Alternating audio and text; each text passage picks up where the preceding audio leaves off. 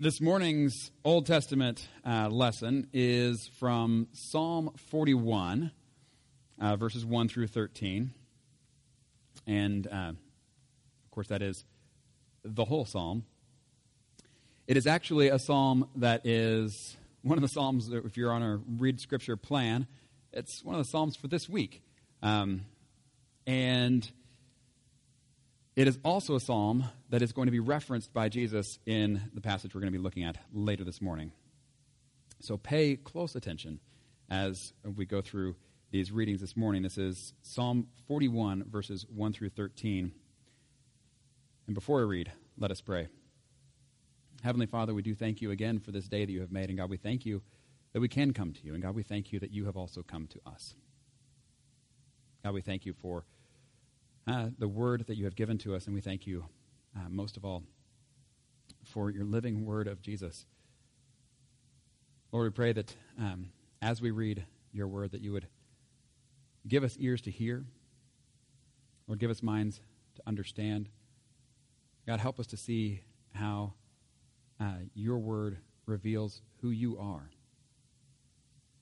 Lord, how it reveals who we have been called to be as we find ourselves in as your people in the middle of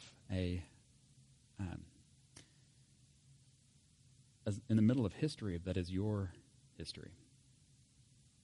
God, help us never to lose sight of who is really in control. Lord, help us to hear from you today. We pray this in Jesus' name. Amen. Psalm 41. For the director of music, a psalm of David. Blessed are those who have regard for the weak. The Lord delivers them in times of trouble. The Lord protects and preserves them. They are counted among the blessed in the land. He does not give them over to the desire of their foes. The Lord sustains them on their sick bed and restores them from their bed of illness. I said, have mercy on me, Lord. Heal me, for I have sinned against you. My enemies say of me in malice, when will he die and his name perish? When one of them comes to see me, he speaks falsely, while his heart gathers slander. Then he goes out and spreads it around. All my enemies whisper together against me. They imagine the worst for me, saying, a vile disease has afflicted him. He will never get up from the place where he lies. Even my close friend, someone I trusted, one who shared my bread, has turned against me. But may you have mercy on me, Lord. Raise me up that I may repay them. I know that you are pleased with me, for my enemy does not triumph over me. Because of my integrity, you uphold me and set me in your presence forever. Praise be to the Lord, the God of Israel, from everlasting to everlasting. Amen and amen. Turning then to our New Testament lesson, this is 1 Peter chapter 3, verses 1 through 7. And just like last week when we were reading through 1 Peter, said we don't have time to go into the issues that it brings up regarding slavery. Likewise, we don't have time this morning to go over the issues this brings up in regards to gender. And so like I say, we're not going to go into that, but we are going to read this passage. And I just want you to know at the outset that any interpretation of this that is used to denigrate or disrespect anyone is clearly out of line, as you see later in the passage. That's all we're going to say about that. This is 1 Peter chapter 3, verses 1 through 7. Wives, in the same way, submit yourselves to your own husbands, so that if any of them do not believe the word, they may be won over without words by the behavior of their wives, when they see the purity and reverence of your lives. Your beauty should not come from outward adornment, such as elaborate hairstyles and the wearing of gold jewelry or fine clothes. Rather, it should be that of your inner self, the unfading beauty of a gentle and quiet spirit, which is of great worth in God's sight. For this is the way the holy women of the past, who put their hope in God, used to adorn themselves. They submitted themselves to their own husbands, like Sarah, who obeyed Abraham and called him her Lord. You are her daughters if you do what is right and do not give way to fear. Husbands, in the same way, be considerate as you live with your wives, and treat them with respect, as the weaker partner and as heirs with you of the gracious gift of life, so that nothing will hinder your prayers. This is the word of the Lord. Thanks be to God. Well, this morning, it is as I mentioned earlier, the second Sunday of Easter. And so, as we talked about last week, the reason that we gather on Sundays is because of the resurrection of Jesus. And so, as we said, the Easter Sunday is a time when we celebrate the resurrection. And yet, it's actually what we celebrate every Sunday. And so we gather together for that same reason today. But we're starting this whole new kind of sermon series in the middle of a sermon series we've already been in. And so we have been going through the Gospel of John for about a year now. And we have gone all the way through we're in chapter 13 right now. But we kind of enter into a whole different period of the life and ministry of Jesus. And it's interesting that it happens at this particular time in our history, because it's a time where Jesus removes himself from the crowds and goes into a room and stays there with his disciples and talks with them. And I think that might be a feeling we can relate to a little bit these days. But it's also different in this way. It's not just that Jesus isn't doing the public teaching right now. It's not that he's not around crowds. There's something else that's different about this particular time, and that is typically when we see Jesus performing signs. We've talked about how there are 7 signs that are given in the Gospel of John, things that are pointed to as these signs. And when Jesus does these things, he then comes back and explains, often, not always, but he will then explain either to the crowds or to his disciples what in the world this was about. And one of my favorite places like that actually is not in John, but in Matthew, where Jesus tells this parable of the 4 soils. And he goes through and he tells the parable, and everybody's like, I don't get it. And then he says, after that, then he takes his disciples and he goes and he explains to them. He kind of goes piece by piece through the parable and explains, this is what this is about. And now looking back on that parable, it makes a lot of sense. And that's normally what he does with the signs as well. So he feeds people, 5,000 in the wilderness. And then he goes on an extended period of time talking about how he is the bread of life. And that is the actual explanation of what's going on here, that there's more to it than just eating this bread. It's what does it mean to actually feed on Jesus? And so that's John chapter 6, where he explains this. Well, here we have the reverse. What we have about to happen is actually Jesus going to the cross, and then the resurrection on the other side of that. And this is the sign, is his death and resurrection. But he doesn't have that first and then explain it to everybody later. He actually gets his disciples together to prepare them for this moment, to prepare them for the time where he's going to go to the cross, where he's going to die, and then when he's going to be raised again. And he gathers them together, and he actually gives them all the explanation up front. He gives it to them ahead of time, and he tells them, one of the things we looked at last week is he gathers them together. First thing he does is he stoops down, he washes their feet. And he says, you don't understand now what I'm doing, but later you will understand. And that, I think, can carry through the entire rest of this conversation that he has with them.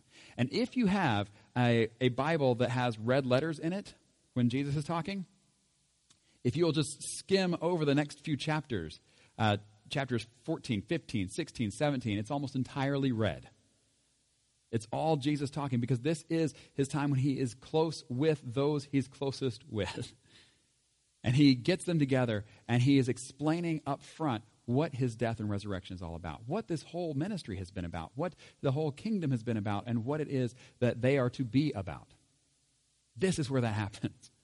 And so that is what we're beginning really today, kind of last week, but this new series within a series. Yes, we're still working our way through the Gospel of John, but now we're looking kind of zoomed in on this one evening and the things that Jesus says on this evening to his disciples and how everything plays out. Now, we'll get more into the explicit teaching next week of how this really goes and in the weeks to follow. Today, though, has a kind of a darker tone to it. This is one of the first things that happens that evening. It's not the first thing, and we talked about that last week, that it is significant. This is not the first thing that happens.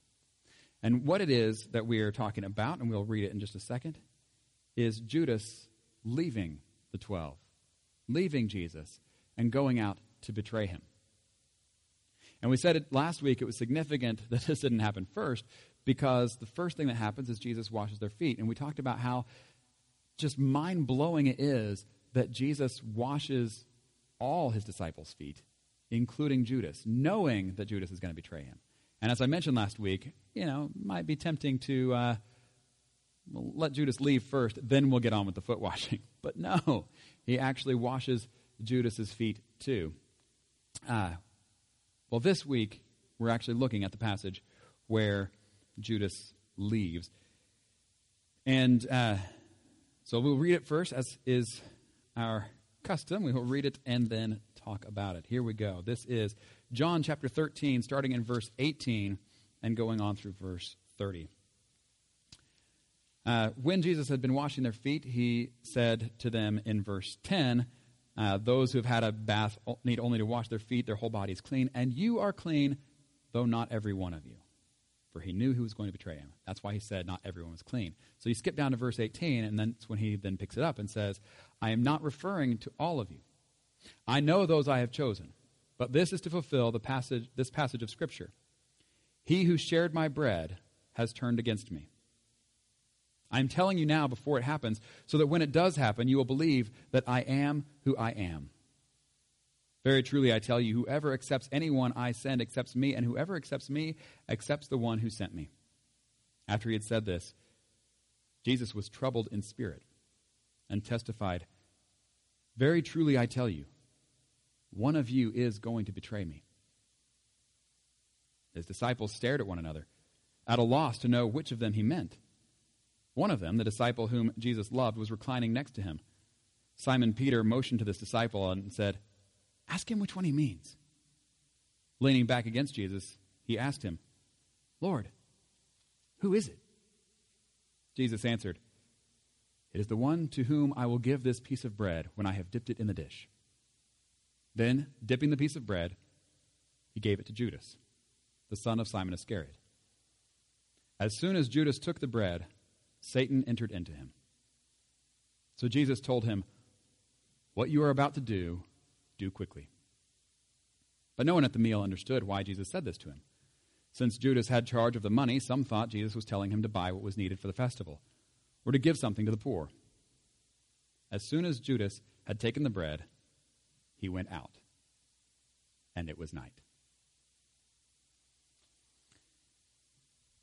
Well, as I mentioned, there is kind of a darker tone to this whole passage. And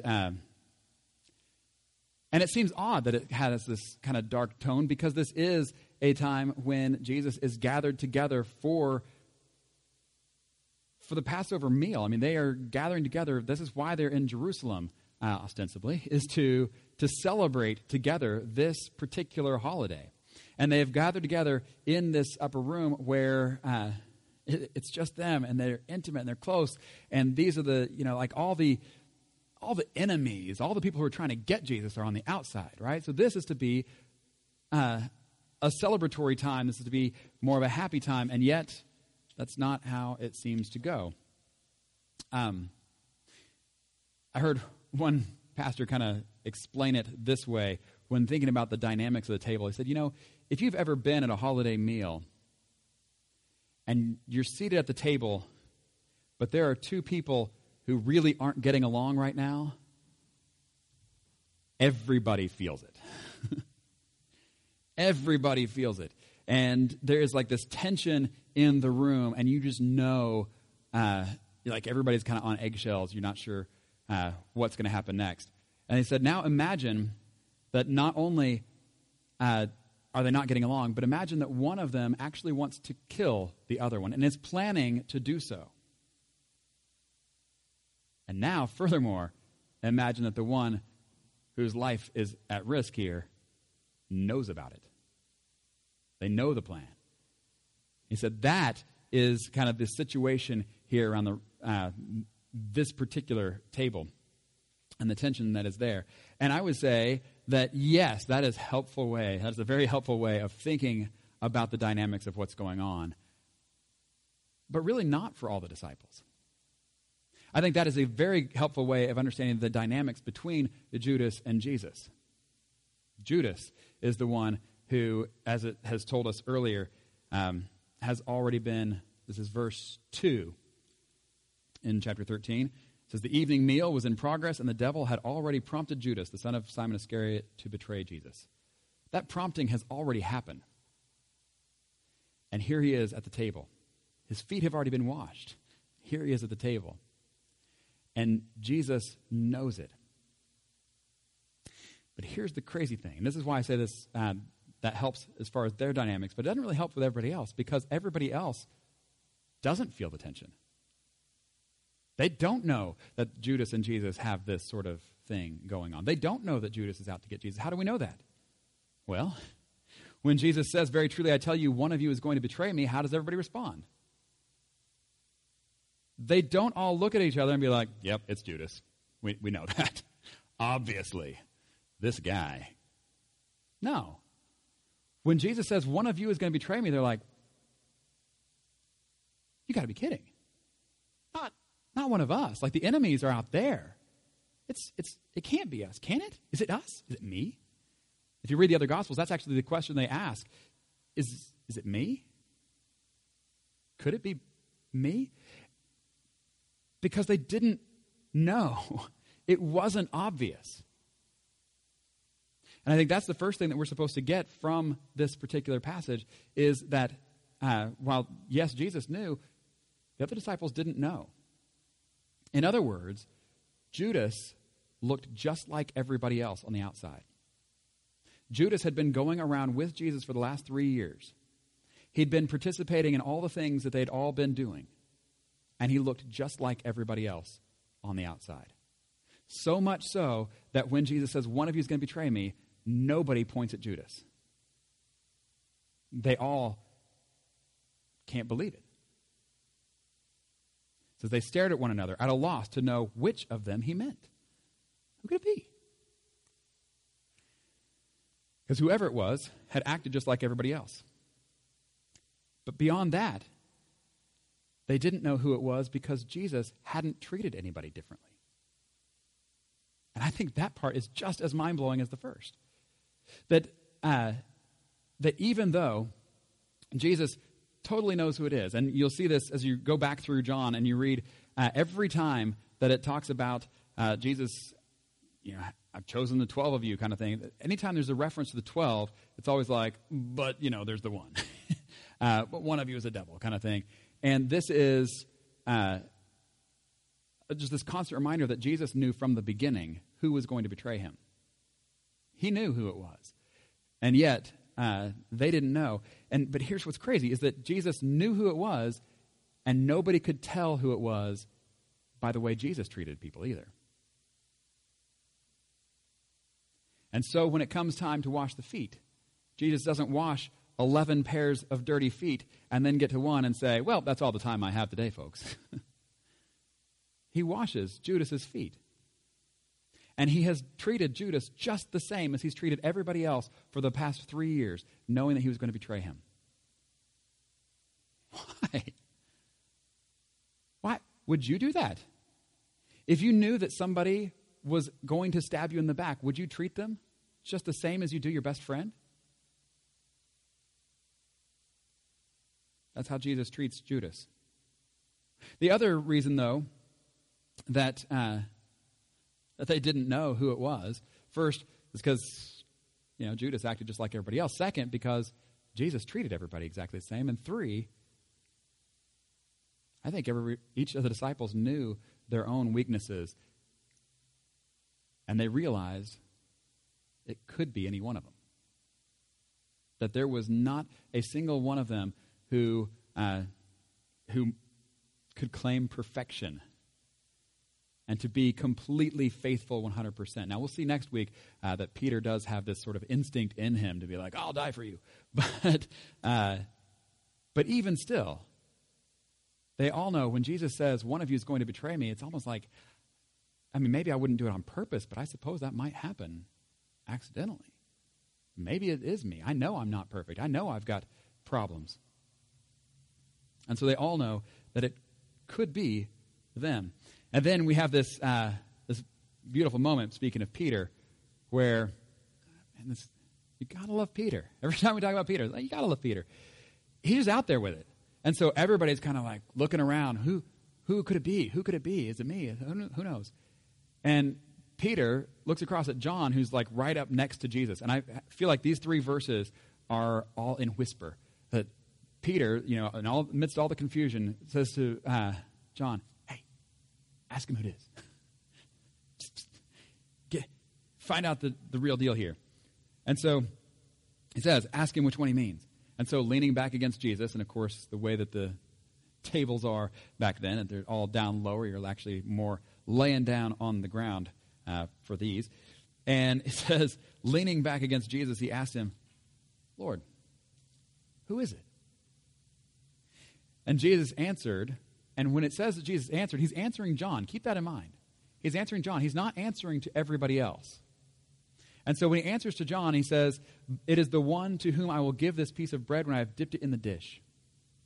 And so for some reason, he is letting John know what's going on. He doesn't let everybody else know. I don't know why. But he lets John in on this, to let him know in advance, yes, I know who it is. And here's who it is. And then he dips the bread and he gives it to Judas, a sign actually of grace and of honor. And he gives him the bread, and Judas takes the bread. Jesus has just said, I tell you, one of you is going to betray me. And even if he doesn't hear that it's the one I give the bread to, he has just heard Jesus knows one of you, it's going to be one of you. Maybe nobody else knows, but Judas knows who it's going to be. And when he takes the bread, it's in this moment that it's almost like he's sure of it. He's going down that path. And so even though it had said earlier that the devil had already prompted Judas to betray Jesus, now it says, as soon as Judas took the bread, Satan entered into him. It's almost like Judas has had moments of decisions along the way that are leading to this moment.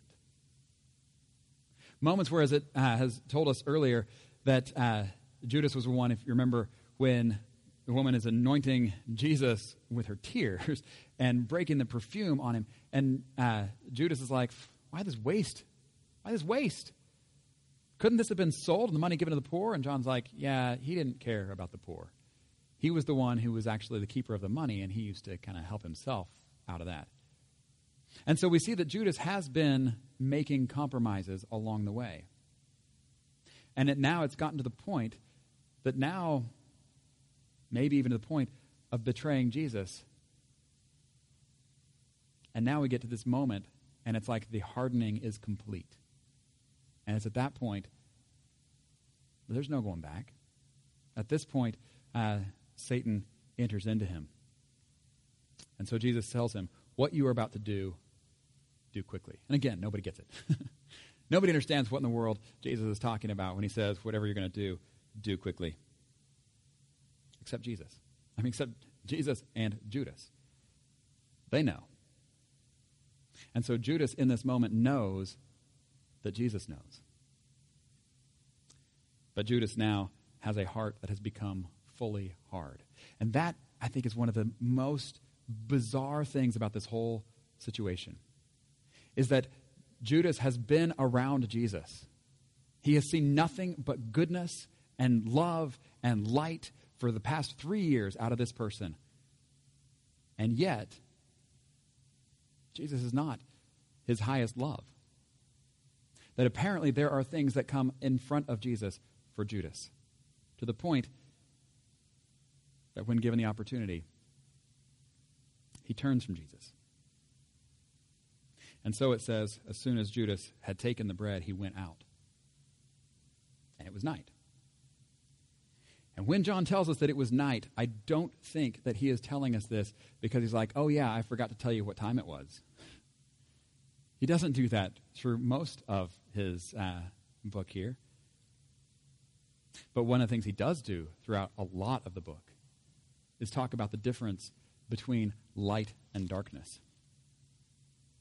When he opens his entire book, he talks about in chapter 1, in him was life, and that life was the light of all mankind. The light shines in the darkness, and the darkness has not overcome it. And then verse 9, the true light that gives light to everyone was coming into the world. He was in the world, and though the world was made through him, the world did not recognize him. This is a theme that goes over and over again through the Gospel of John, is this light and darkness. And we saw it particularly in chapter 12, where it's just over and over again. Verse 35, then Jesus told them, you are going to have the light just a little while longer. Walk while you have the light before darkness overtakes you. Whoever walks in the dark does not know where they are going. Believe in the light while you have the light, so that you may become children of light. You get it? Jesus is the light of the world. Walk with him while you have the opportunity. Judas has had the opportunity to walk with the light, and now at this moment, his heart has become so hard that he turns away from the light and he goes out. And John says, and it is night. He goes out, he leaves the light of the world, and he goes out into darkness, because where else do you go when you turn away from the light? And as John has told us that Jesus is the life.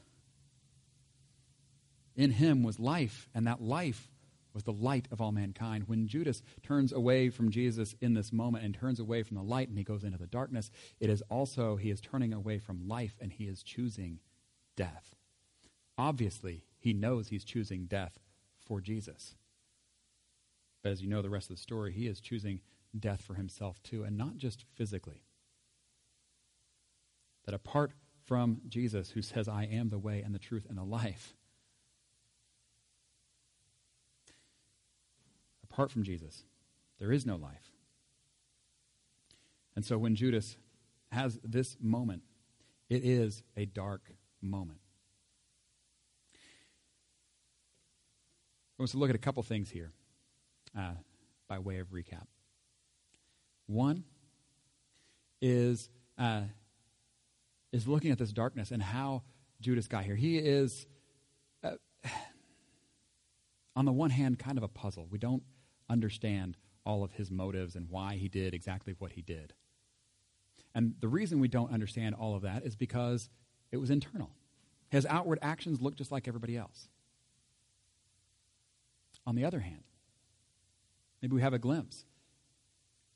If we know our own hearts, if we know the depravity that's there and the things that we might be capable of, just given different circumstances or enough time in a particular direction. And that little hardening over time until that one moment when we become hardened. Let's not go down that road. So that is one of the things we can learn as we look at Judas. We don't maybe know the motivations of his heart, but maybe we can get a peek into the motivations of our own. And in that, maybe we can turn. Constant life of repentance, so that as we start to go down that road, we turn and we go back to Jesus, knowing that he is the light, that he is the life. Secondly, we don't want to end, this is, like I said, a darker tone passage. We don't want to end with the darkness. We want to, as the title of our next hymn, we want to praise the one who breaks the darkness. This is Jesus as the light of the world who comes into the darkness and yet overcomes it. One of the things that Jesus has been saying throughout, that Judas doesn't take his life from him. The priests don't take his life from him. The Romans don't take his life from him. He lays down his life. He gives his life for the good of others. And here's the thing. The first part of what we were looking at this morning, when Jesus starts this conversation, he gives us yet again one of the I am statements. And we talked about how in the Gospel of John there are 7 signs. There are 7 times that Jesus says, I am ... as though, I am the bread of life, for example. But there's also 7 times where Jesus says, I am, period. And some of those people kind of say, maybe he's just saying, it's me kind of thing. But there are 7 of them. And so the way that John has put this together, you think, I think maybe this is actually supposed to be those pointers back to when God says to Moses, I am who I am. This is what you are to tell the Israelites. I am has sent me to you. And so when Jesus says this, it's this identification, this connection with the Father, which is exactly what we see in the next statement. So this is where he says, I'm telling you this before it happens, so that you will believe that I am who I am. Whoa. And then he says, very truly I tell you, whoever accepts anyone I send accepts me, and whoever accepts me accepts the one who sent me. In other words, there is this connection between Jesus and his followers, but also this amazing connection between the Son and the Father. When Jesus says, I am who I am, that is that connection. And here's the point. When we look at Jesus treating everyone the same, even those who were his enemy. When we look at Jesus treating everyone the same, even though he knows that Judas is about to stab him in the back, so to speak. When we see that, we kind of marvel that Jesus would be able to do this, but here's the other part of this. He's going to spend the rest of this evening with 11 other people who are going to turn away from Jesus at his hour of need. And he knows that too. When Jesus is treating Judas with grace and with love and with mercy and with kindness, it's because this is what he does to everyone. And we all fall short. We all fall short. And yet this is how he treats us, because this is how God loves the world. So when he says, I am who I am, part of that is showing that this is that same connection. For God so loved the world that he gave his one and only Son.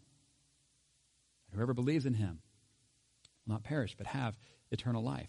This is that connection where Jesus is giving of himself, and he gives the piece of bread to Judas, and it is a moment.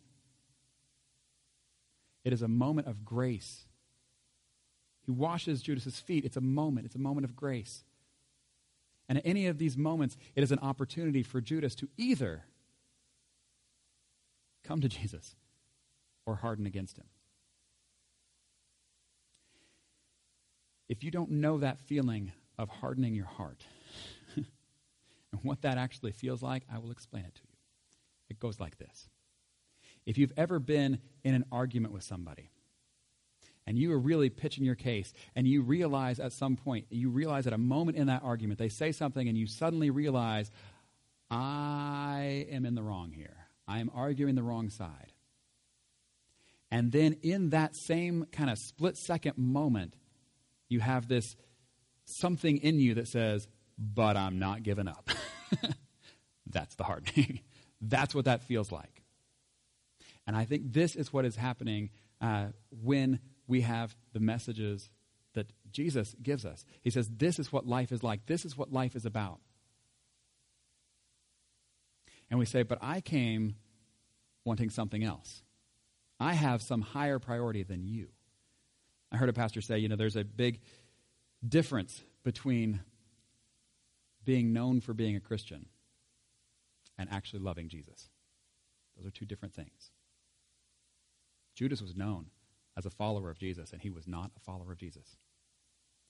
Judas always had his own agenda ahead of the agenda of Jesus. And I feel like there's a lot of people who do the same thing, where we come to Jesus with our own agenda, and he continually puts before us his agenda. And we have an opportunity to join him and to follow him or to recognize, wait, that's not my thing. Nope, I'm staying. And we double down on our thing. We harden our hearts. Time after time, he gives us opportunity. As I prayed early this morning, I pray again that we would make the most of every opportunity. In the name of the Father, the Son, and the Holy Spirit. Amen. Heavenly Father, we do thank you for this day that you have made, and God, we thank you for your amazing love. God, that it's while we are still sinners that Christ died for us. God, we pray that you would help us to recognize the places where our hearts are hard. Lord, we ask that you would soften our hearts. God, that we would become not like the path in the parable of soils, that the seed never gets to sink into, that there is no crop, there is no bearing fruit. But God, that you would break up that hardness in our hearts, that we would have good soil hearts. Or where the word really does go down deep and grows and changes us. Lord, help us every step of the way to cooperate with you and what you are doing in our lives, what you're doing in this world. Lord, help us to love you with all our heart, soul, mind, and strength. Help us to love our neighbors as ourselves. Lord, help us to have your agenda ahead of our own agenda. That it would be your kingdom, not our kingdom. We pray all these things in the name of Jesus, who taught us to pray, saying, Our Father, who art in heaven, hallowed be thy name.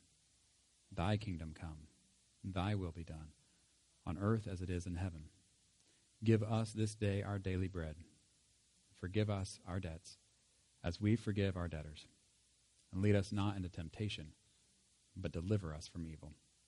For thine is the kingdom and the power and the glory forever. Amen.